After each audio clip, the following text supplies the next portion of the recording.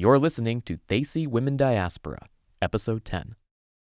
For 30 years, Saki has worked to end domestic violence against South Asian women. For urgent support, call their helpline at 212-868-6741 or visit them at sakhi.org.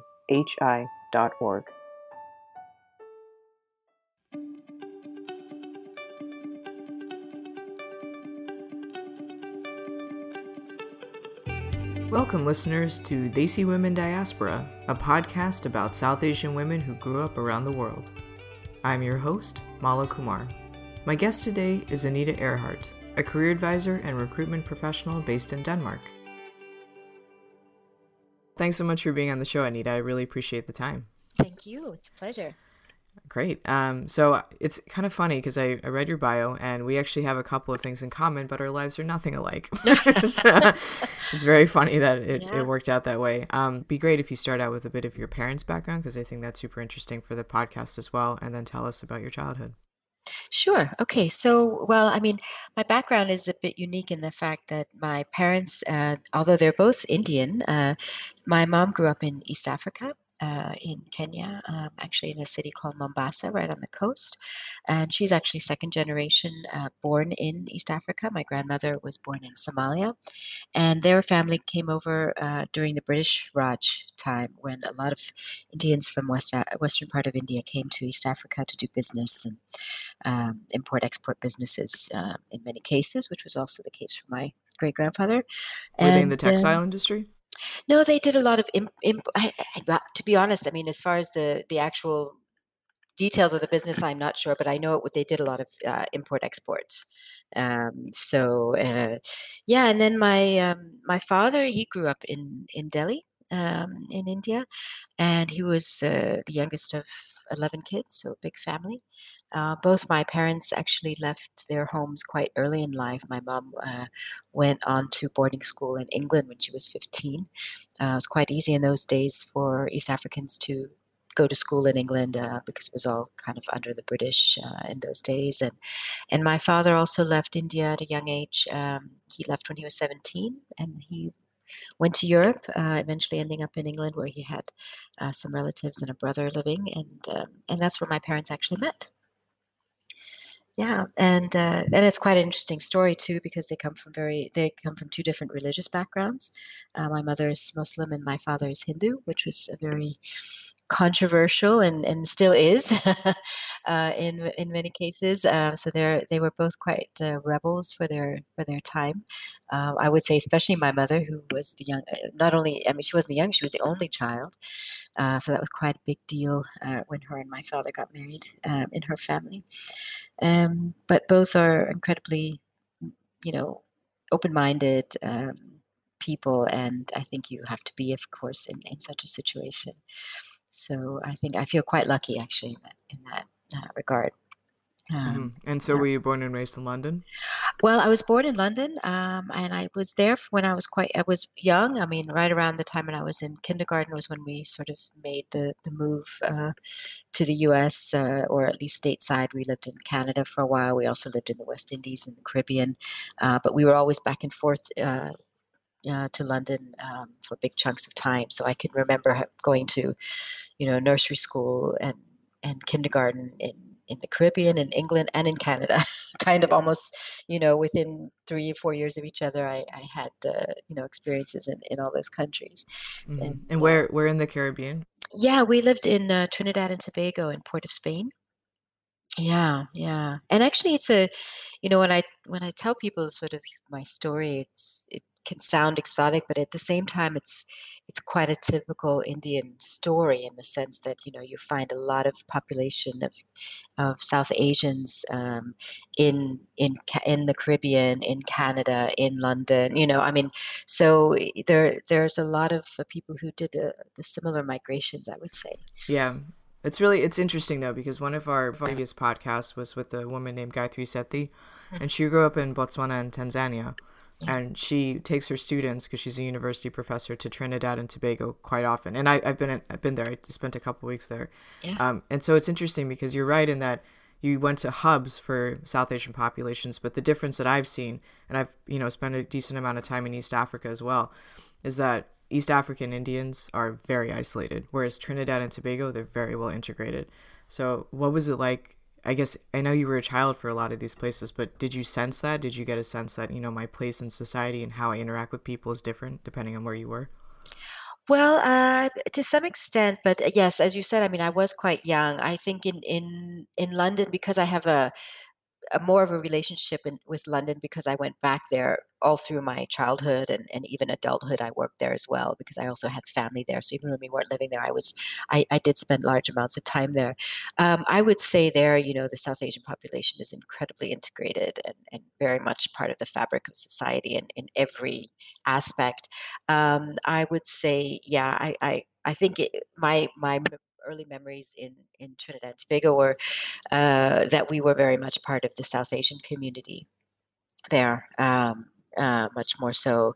Yeah, but um, but I also find that in the states, stateside where I went to university in the East Coast, there also tends to be these kind of um, hubs of South Asian population. I mean, in the sense that, even though I had a lot of I had friends from all over the world when I was in my teens and early 20s.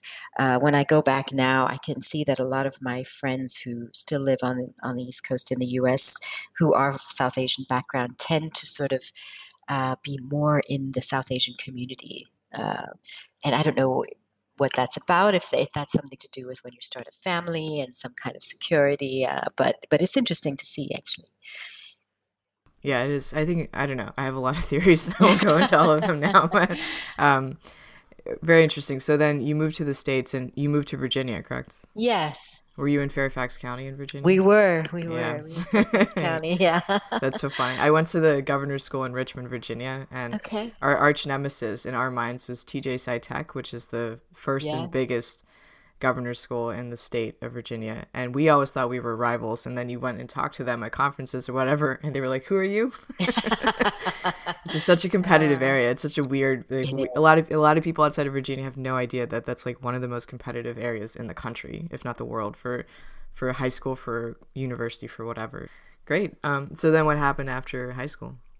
Well, I mean, after high school, I went to university in also in Northern Virginia, but after university, I worked a bit, but I was always a bit restless. Like I was bored, I kind of, I knew I needed to do something else, and when I met my husband actually at a conference in LA, we were both there for work. He's from Denmark, and we started dating, and he lived in New York actually.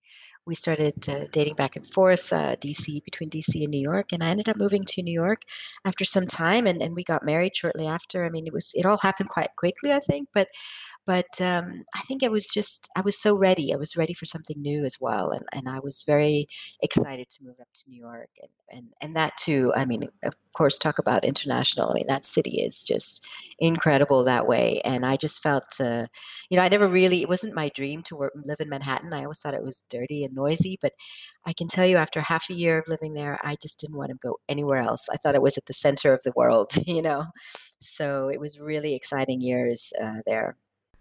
So what was the kind of professional trajectory that led you from, university to New York, and then if you can talk now about where you live currently?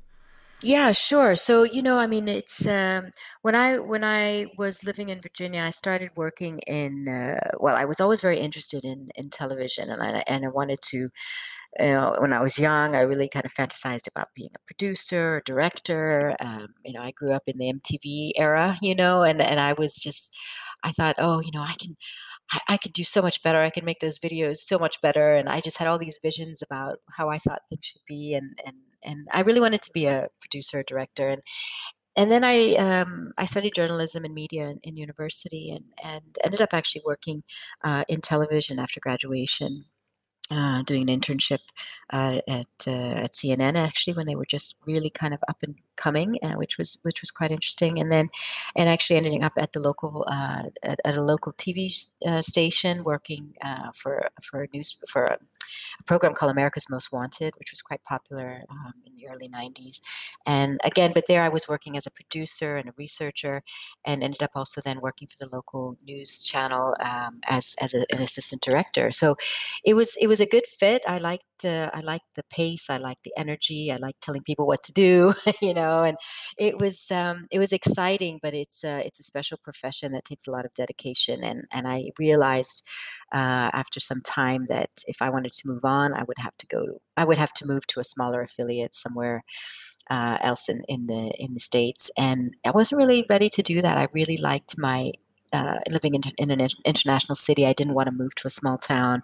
Um, I had some offers, but they were all in small towns. So it just came to a point where I thought, okay, how much do I really want this? And at the end, it wasn't enough to really make the sacrifices that would have been needed to move forward in my career in TV. So I ended up then working in communication. And when I met my husband and moved to New York, I started working in advertising, and it was digital, online. And I was working in production. I was leading a group of project managers in a production team. So it was similar kinds of skills that I was using, but in very different contexts. But also again very fast paced, very exciting. But after living in New York and living this kind of fast paced, exciting life, then we had kids, and then life changed in another way. So. I stopped working, and my husband had an offer to come to Denmark. He's from Denmark. He's from Copenhagen, and he had an offer to come back for a short period of time. And it was good timing for us. I wasn't working. His mom was quite ill at the time as well, so it was a good opportunity for me to also kind of understand Denmark and get to know his family a little bit more. So I was really up for something new again, and. So we moved to Denmark, and it was just going to be for a short period of time. At first, it was for 6 months, and then the contract got extended another 6 months. And that happened after 2.5 years later, we were kind of looking at each other, thinking, maybe we should get our stuff from the U.S. and bring it over here, Yeah. But still, kind of, with one foot in each, country. We were saying we were not sure how long we would stay in Denmark, but we thought, well, it's working, and I really liked it. Actually, at one point, my husband wanted to go back, but I actually liked Denmark. I was a young mom with two small babies, and it's a great country when you have small children. It's a society that really takes care of new parents and families, and a lot of the daycare and things are subsidized and high quality. And I just found I found all that amazing. I mean, at one point, the municipality phoned me up and said, "Oh, we have some money here for you. Don't you want it?" And I'm like, "What? You have money for me? What are you talking about?" Yeah. So I mean, they give you this kind of allowance, this child allowance, but the fact that they just rang me up and said, "We have money for you, just for being you," And anyway, and when my daughter was born, she was born here in Copenhagen, and the nurse used to come and check up on her progress, how she was growing. And this is all part of the system here. And she would come to the house, and she would, check her and make sure everything was fine. And when my daughter in her first year of life, they did that periodically. I just thought it was wonderful. And so again, I felt really good here, and I thought it was calm and simple, and yeah, Yeah. I felt taken care of, and that was a really nice experience. Yeah. Yeah. That's great. It's funny because, so I went to the New School for grad school in New York, and in my program there's a partnership with the Danish University, one of the schools of journalism. So we had a ton of Danish people come into our school for grad school, and so through them I met like kind of the Scandinavia of New York, which is Brooklyn, Williamsburg. Yeah. They've taken Yeah. over like the entire Inter all of North Williamsburg is like basically Scandinavian. Wow. Yeah, and it's so funny because you meet all these young Scandinavian kids who are like in their early to mid 20s, and they're living in warehouses and bunkers and like places that are not even zoned for like habitation, because it's interesting and cool, and they want to have that like amazing experience. And then they meet somebody and they decide to have a kid, and everybody goes back to Scandinavia, everybody. And so I've heard that it's a kind of a boring place to grow up, but it's also really, really stable. It is, and I used to joke too in the early days. I said, "This is a great place when you're when you have small kids and when you're really old. And then in Yeah, between, you need some adventure because, exactly. yeah, it is a very like-minded society. It's Hmm. very, yeah, it's still very ethnocentric. I mean, it is becoming more diverse. I mean, in the years I've been here, 15 years now, which is incredible when I say it out loud. It just goes so fast. But in these years, I've really seen the country become much more diverse. And as Europe also, as the EU accepted more and more, member states, and Eastern European, a lot of Eastern Europeans started Hmm. coming as well. And Refugees, yeah. so, yeah, and it's just, it is becoming more diverse. And of course, that brings other social challenges. But no place is perfect. But I've lived in so many places, and I just think you have to just take in the good things and leave the bad, and and try and focus on the positive, which is Yeah. there's been lots of positives for us Yeah, like that's that. interesting. Yeah. So I mean, your husband, you said, is Danish, and then your kids, I'm sure, identify as Danish. So what is it like being a family of four and being the only non-native Dane, so to speak? Yeah, it's interesting. I mean, and my kids do identify as Danish, but they also feel very American. We go back to the States a lot to visit my family, and they do feel very American. And we have taken them to India as well, where I have a lot of family still. And although they really appreciate that part of their heritage, they're not very um, not connected to it, or really understand it as much. It's not as much a part of them, but at the same time, they appreciate it. And I remember, I remember my son when he was really young. I think he was about 3 years old, and we were here in Denmark. And I remember saying to him, his name is Sebastian, and I said, Sebastian, you're part Indian. And he kind of looked at me and he said, "Oh, but mom, I only want to be Sebastian." And I just thought that was, I'll never forget that moment because it just to me showed that, look, it's not about what you identify with. Kids are so, in that way they can teach us so much. He just wanted to be himself, and they're kids of mixed heritage. So it's really interesting to see how they take that in and how they identify themselves in the world, and put themselves forward in the world. And I think they're very, in that way, they're not caught up in sort of what other people think they should be. They're just themselves, and I think the fact that they appreciate where they come from and their cultural heritage, that's fantastic. So Yeah, absolutely. Yeah, being well adjusted is always a yeah. nice thing. So one of the things you mentioned a couple times here and then in the background that you gave me is that in Denmark there's not really a great understanding of what South Asian means. So can Hmm. you kind of contrast, especially like London and New York, where it can get down to really like the village and the specific dialect of the language when you talk about South Asians versus Denmark, which is kind of glomming everything into a monolith. So what is it like with that? Yeah, well, I think in Denmark, it's much more, anybody who has brown skin is just lumped into kind of one category, you know, and whether you're Middle Eastern, whether you're South Asian, and people make assumptions just based on the color of your skin. If it's brown, then you must be like this kind of, and so I think, and so I don't think the nuances of, for instance, cuisine or language, people don't really. Um, they're not really tuned into that as much. When they think of Indian food, they think of, oh, curry. It's very basic kind of. They're not as exposed to the different kinds of Indian, uh, the culture as diverse as it is in India. Mm-hmm. Yeah.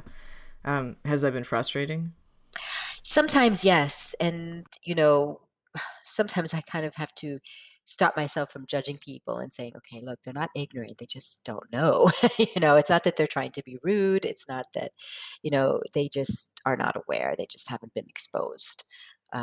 So it is really about awareness, and I think Denmark is also it's a very open society. And I think people are very blunt. They really say things. You know what you get, and it can be really wonderful, and it can be also very shocking what people will say to you. And it's not because they're being rude; they're just telling you like they're seeing it. But you get used to it, and to some extent, you learn to appreciate the honesty. And again, for me, I've always just taken in what I think is with what I can, and what I felt was too much, I just kind of say, okay, well, that's just not me, you know. But my boundaries have changed. I can tell you, in a sense, in in ways I never thought they would. Bringing up teenagers now in Scandinavia is another kind of challenge. I mean, it's challenging in the U.S. and in England and things, but it's also a different kind of challenge here, where in some ways they grow up faster because they are allowed to do a lot more at an earlier age. They have a lot more freedom as well. But that's also, yeah, that can be tough for someone like me who, although I grew up in a very liberal household, I would say, when you talk about South Asian standards, I still am, yeah, my comfort zone is still being challenged quite a bit.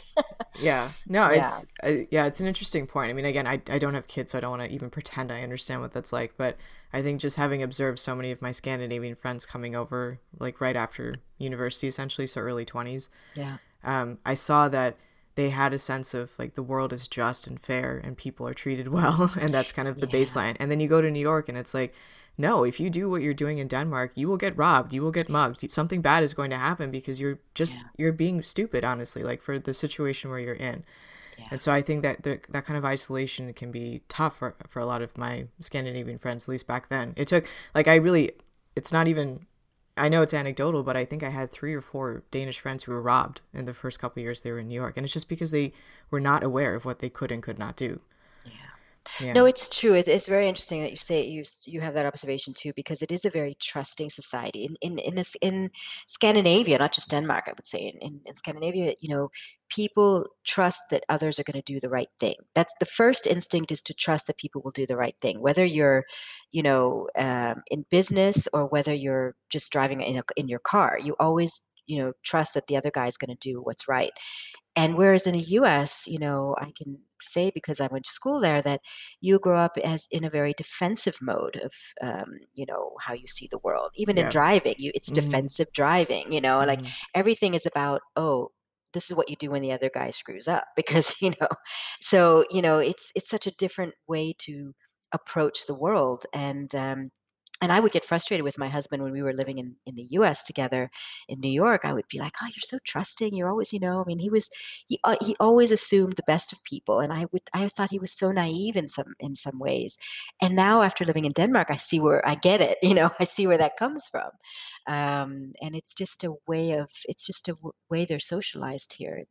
So much about, it's not about the individual, it's about the community. They're socialized from the beginning, when they're in nursery school. It's not about who you are as an individual, it's about how you contribute to the society and the community. Yeah, definitely. So Yeah, it's yeah, interesting. Yeah, I yeah, mean, and it is true what you said, that it is up until maybe very recently very ethnocentric.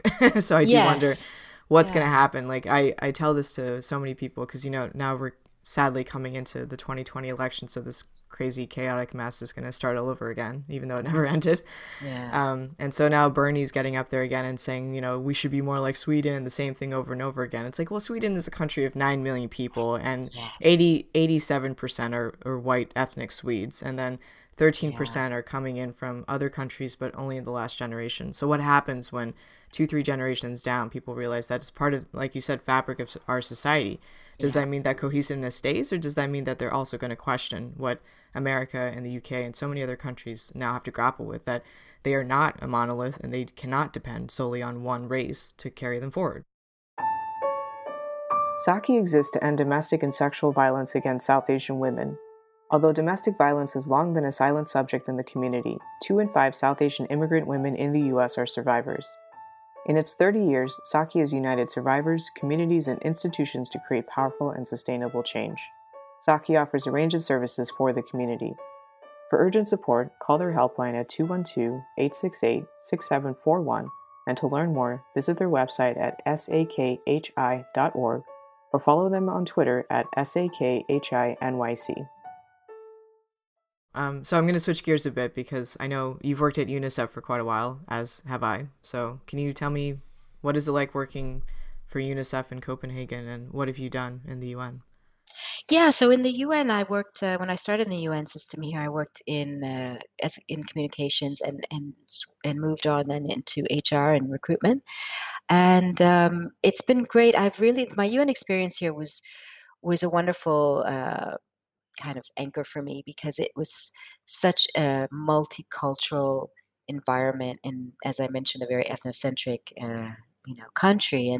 And so in growing up in places like London and Toronto and DC and New York and living in New York, and I was always used to having a very global atmosphere, multicultural atmosphere, and lots of different kinds of people around me. So I was really felt very fortunate to find that here in Denmark. So that was a wonderful experience. And but in between that, I also worked for a Danish company for a while, and that was also a great experience. The company itself, it was a Danish company with international offices, so the corporate language was English. Although, you know, at lunchtime and in the hallways, people spoke Danish. So, but emails and the corporate language was English. But it was also, again, like I said, very multicultural. However, the system of working was extremely different. So in the UN system, it's very hierarchical, Yeah. which is like which is like Yeah. a lot of companies also in the US. But the Danish system is much more flat. You are, much more able to say your piece at a meeting. Doesn't matter what your level is. You can be as an assistant and talking to the managing director, and you can feel free to speak and say your mind. And in fact, you're encouraged to. So that was also a really interesting experience because I really enjoyed that. Actually, I thought that was very healthy. So when I was in the UN system, it was a I'm sorely marked disappointed. difference. Well, it was just a marked difference, and it was Yeah. almost for me because I also worked in those kind of companies, which with a lot of hierarchy in the States.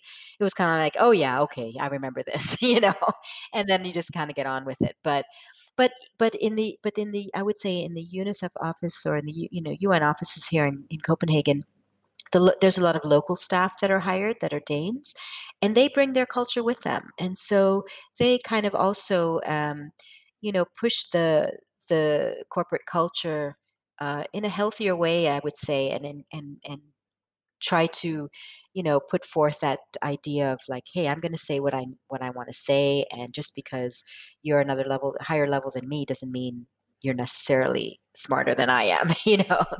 And so I think that's a very healthy thing as well Yeah, I for the agree. UN Yeah. here. Yeah. Yeah, yeah. It's unfortunately it doesn't tend to work like that in New York, but No, but that's again where this kind of boundary of, yeah. people who are not used to being spoken to very directly, as because Danes are very direct, Hmm. they get kind of surprised and sometimes offended, sometimes just taken aback. But I've seen a lot of international staff who've come here kind of saying, "Whoa, what's going on here?" Yeah. I told them what to do, and they said, "No, what's happening here?" Yeah. No respect. All right. So this is one question I love to ask all of our podcast participants. So looking back on your life and all the places that you grew up, what is one piece of advice that you would like Danes to understand about other places that you've lived? What I would want Danes to understand about other places that I've lived. Yeah. So like what are some of the great things about America or Trinidad or London? Like what are some of those things Yeah. that you would want Danes to understand about other places in the world that you've grown up? Oh, that's a great question. Well, I mean, I think I would want Danes to sort of really. I would hope that they would be open to.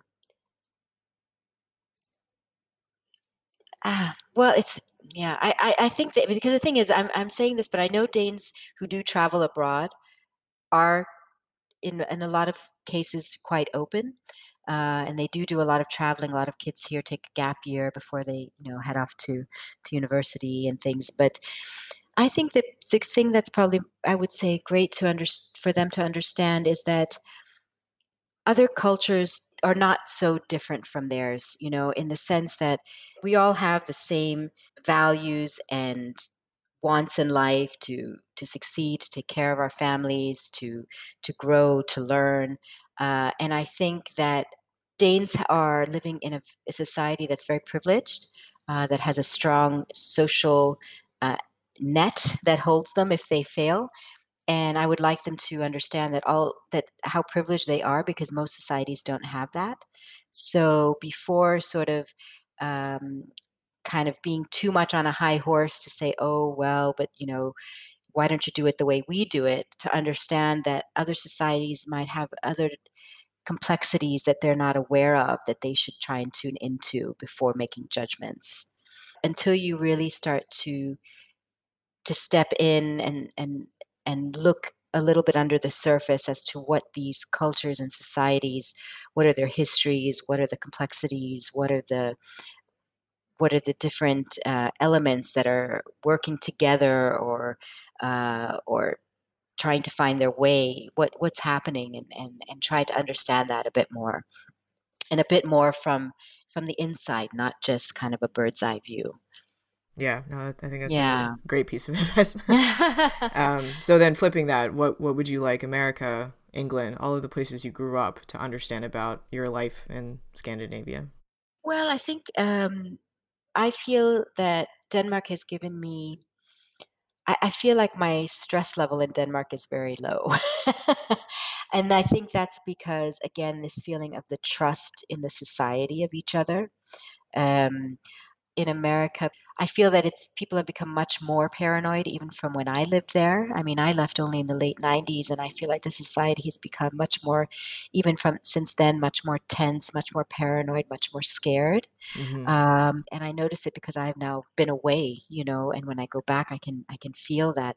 So I think what I would hope for the U.S. too would be that trust comes back a little more. When I grew up in Canada and the U.S., I was I had a lot of freedom. I had the same freedom that my kids enjoy here in Denmark, as far as being able to just after school run around, go out with my friends. My parents didn't worry, and we didn't have mobile phones in those days. But people worry so much now, in the U.S. and so much so that it's difficult for mothers to let their kids walk home from the bus stop. They want to drive them home because they're afraid, And so I think the restrictions on kids and the lack of trust in the society is going to backfire in ways where children might rebel, or yeah, they just. I think it's tough. I think it's tough for kids to not have that freedom that we enjoyed when we grew up in the U.S. So you've been living in Denmark now for about 15 years. What are you up to now? What is the latest endeavor? Yeah. So yeah, after 15 years, I mean, I've tried some different things. I've worked, as I mentioned, in the UN system. I worked for a private Danish company as well. And after all these years, I've kind of taken what I felt were the most interesting and fun parts of the work I've done in the past, and I decided this year to start my own company. It's called Career Explorations, and basically what it is, it's a career coaching service that I provide to young people. And it's people between the ages of 20 and 35. And it's really been one of the most fulfilling things I've done, and it's one of the great things about Denmark is it is so easy to actually be an entrepreneur here and start your own company. It's a very simple process to register yourself as a company, and to get going. And there's a lot of different funding sources out there as well if you're creative and persistent. So yeah, I decided, it's been a dream of mine, all my life actually, to do something on my own. I've mostly worked in companies, so this has been really exciting and a great learning process. As I said, very fulfilling because I work with young people, and I mean, I work a lot with the international community, but I also work with a lot of young Danes. And there are students who are sort of looking for some inspiration and some direction. Very often they're kind of feeling very insecure and unsure about the choices they're making in their life, or whether it's in their studies or in their new jobs as recent graduates. So I try to help them through that process of kind of discovering, what it is they really want to do and focus on. And it's really great fun. Mm-hmm. Yeah, that's great. So I guess what kind of advice, having such an international life, do you bring to the youth of Denmark? Like, what do you think that they will learn from everything you've been through? Yeah, that's a great question. And I think that, an international perspective and another perspective is always healthy to be able to share with people. Denmark, as I had mentioned, is, it's still a very ethnocentric society. It's a small population. So people are used to doing things in a certain way and thinking in a certain way. And kids here actually, young people surprisingly actually have to make choices quite early about their studies. It's a highly subsidized sort of structure they have for education here, which is incredibly fortunate. So there's a lot of opportunity to study, but kids make decisions quite early about what kinds of studies they're going to do right from the time they start, in fact, going into high school. So the high school process, when you finish sort of the primary school years, you actually have to apply to a high school, and you choose a high school that you would like to attend. It's not necessarily just the one that's in your vicinity.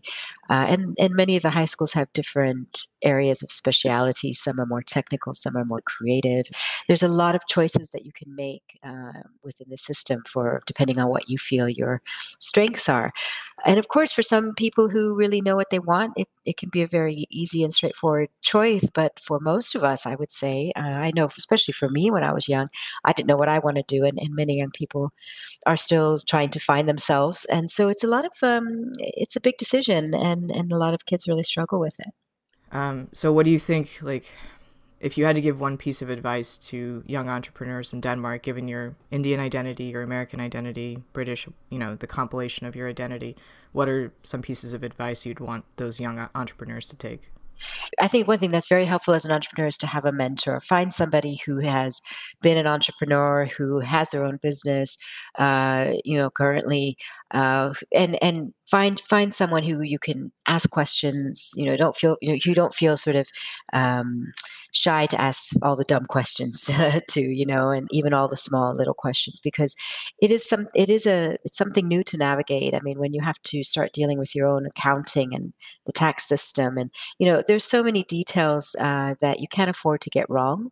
And I think if you have someone that can help guide you, that you really trust, and who you can learn from, and learn from their mistakes and learn from their successes, it's a huge advantage to have. And also, I think just network your heart out. I mean, find all the events that are relevant, network and meet new people, and don't be afraid to walk up to somebody and introduce yourself. Never go to a networking event without going home with at least two or three phone numbers or contacts, because you want to take advantage of every opportunity you have to get in front of people and talk about what you're doing, and hear about what they're doing, and see where there might be synergies and opportunities to work with each other together, or even to get some clients. So So, it's really interesting and kind of fascinating to me that you're working on like youth entrepreneurship in a country that would, I guess, like by all intents and purposes, be classified as socialist, or at least like a more socialist economic system. yeah. Because I think in America, and as international as I am, I think this is seeped into my brain, and it's probably not even true. There's this idea that if you have a more socialist-based society, that necessarily squashes any opportunity for entrepreneurship. So for Americans who are skeptical about the idea of having entrepreneurship in a more economically equal society, Yeah. what would you say to them? Like, what's your Oh, argument against? it's absolutely opposite, I would say, and I'll tell you something that really highlights it. For instance, when I stopped my last corporate job, and I decided that I'm going to try something on my own, my sister, who lives in Washington D.C., the first thing she asked me, she said, "Oh, Anita, but what about your insurance? What about your health insurance?" And then suddenly she stopped herself. She says, "Oh yeah, you don't have to worry about that."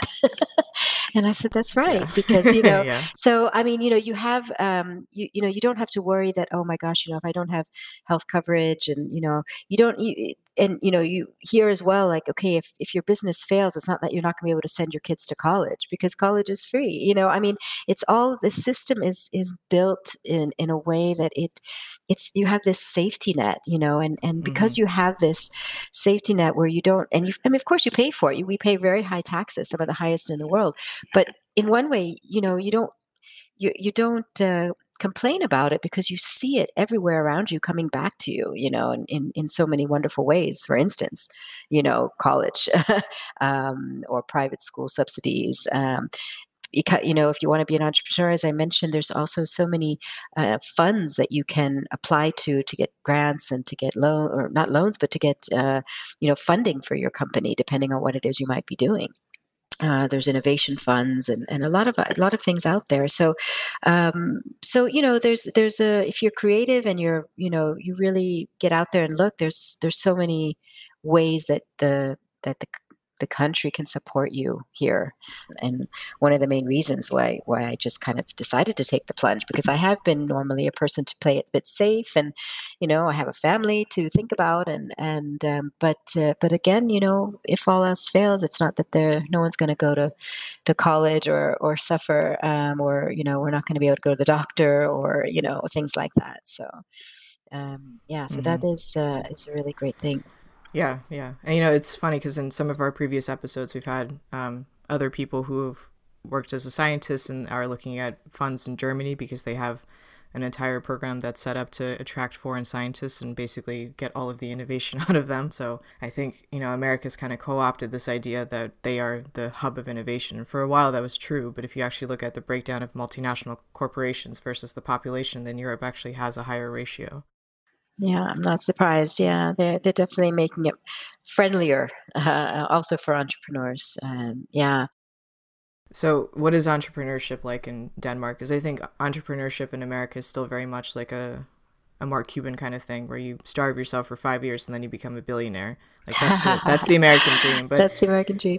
do you think it's the Yeah. same in Denmark, or is it more like a leveled approach? Like if I start my own business, I'll be happy, I'll make a good income, and I'll do something I really want. Is it more of that, or is it like this kind of pipe dream? I'm going to be a billionaire and rule the world. Yeah, yeah. Well, I mean, I think of course people still dream big. People want, entrepreneurs that I've met, they really want to be successful. Of course, a lot of people become entrepreneurs because they're really passionate about something, and so of course, when you have, that much concentrated passion in something, you really want to be the best, and you want to. Show the world how good whatever it is you have, whether it's a service or product is. So you want to really succeed, and most of them do. But there is, of course, this mentality that comes with the culture of balance, and good enough is good enough. Like in a sense, and what I mean by that is, it doesn't. You don't have to, have the biggest house or the fanciest car, and it's not about keeping up with the Joneses. That kind of it's much more about how do I balance the life that I want to live, and do I have enough balance between what I like to do on personally, what I like to do in my job. There is this a lot of emphasis on this work life balance, and the quality of life is really measured, I would say, much more along those lines than it is around material kind of possessions. And in fact, in Denmark, this has been since I moved here 15 years ago, it's still remains the mentality. They have this Yenda law. I don't know if you've heard about that in kind of Scandinavian society, but it's in Denmark, it's kind of like, don't think you're better than anybody else. And that mentality is, really really trickles down into all aspects of life. People keep a low profile and they don't brag a lot. And if they have a lot of success, the first thing they do is not go out and buy a flashy car. Because this flashy or this show off kind of thing it's really looked down upon. In fact, I know Yeah, I think I it's know a sense of many. immaturity. Well, I think I know many people here too who have, who are very successful, but they hesitate to go out and buy that really nice car because they just don't want to bring attention to themselves. And you'll see here in Denmark too, some of the really large villas, large homes, they have huge, like hedges and things, like very tall trees. They try to hide, so again, it's kind of like, don't be showy, and don't think you are better than anybody else. And in fact, if you brag too much, people will put you in your place. Yeah. It's because it's not what really drives them. You can walk down the street and there can be a movie star, like, walking next to you or coming the opposite way, and it's not that they're going to get mobbed or something. It's people really are not. They might look and say, "Oh, look who that is," but they're not going to kind of, mob around that person, or they leave them alone. Like, everybody respects the space, and they're not overly impressed by each other, which is really Sounds like New York. interesting. Yeah, maybe it is. for a very different motivation. Yeah, yeah. But Yeah. in one way, it's kind of refreshing because you Yeah, kind of it feel is. like, well, I mean, yeah, and I think keeping that humility is something that's, yeah, that's very much part of the culture. And again, it comes down to this feeling of like what's best for the community rather than the individual. Yeah, absolutely. And that cultural difference is especially clear as the world is changing so rapidly now. Anita, thanks again for being on the show. And thanks to our listeners. Join us next time on Desi Women Diaspora, a podcast about South Asian women who grew up around the world. This episode of Desi Women Diaspora was written, produced, and recorded by Mala Kumar, with editing by Kiran Kumar. Our music was written and recorded by Joseph McDade. Find him on Patreon at patreon.com/JosephMcDade. And of course, special thanks to our interview guest, Anita Earhart.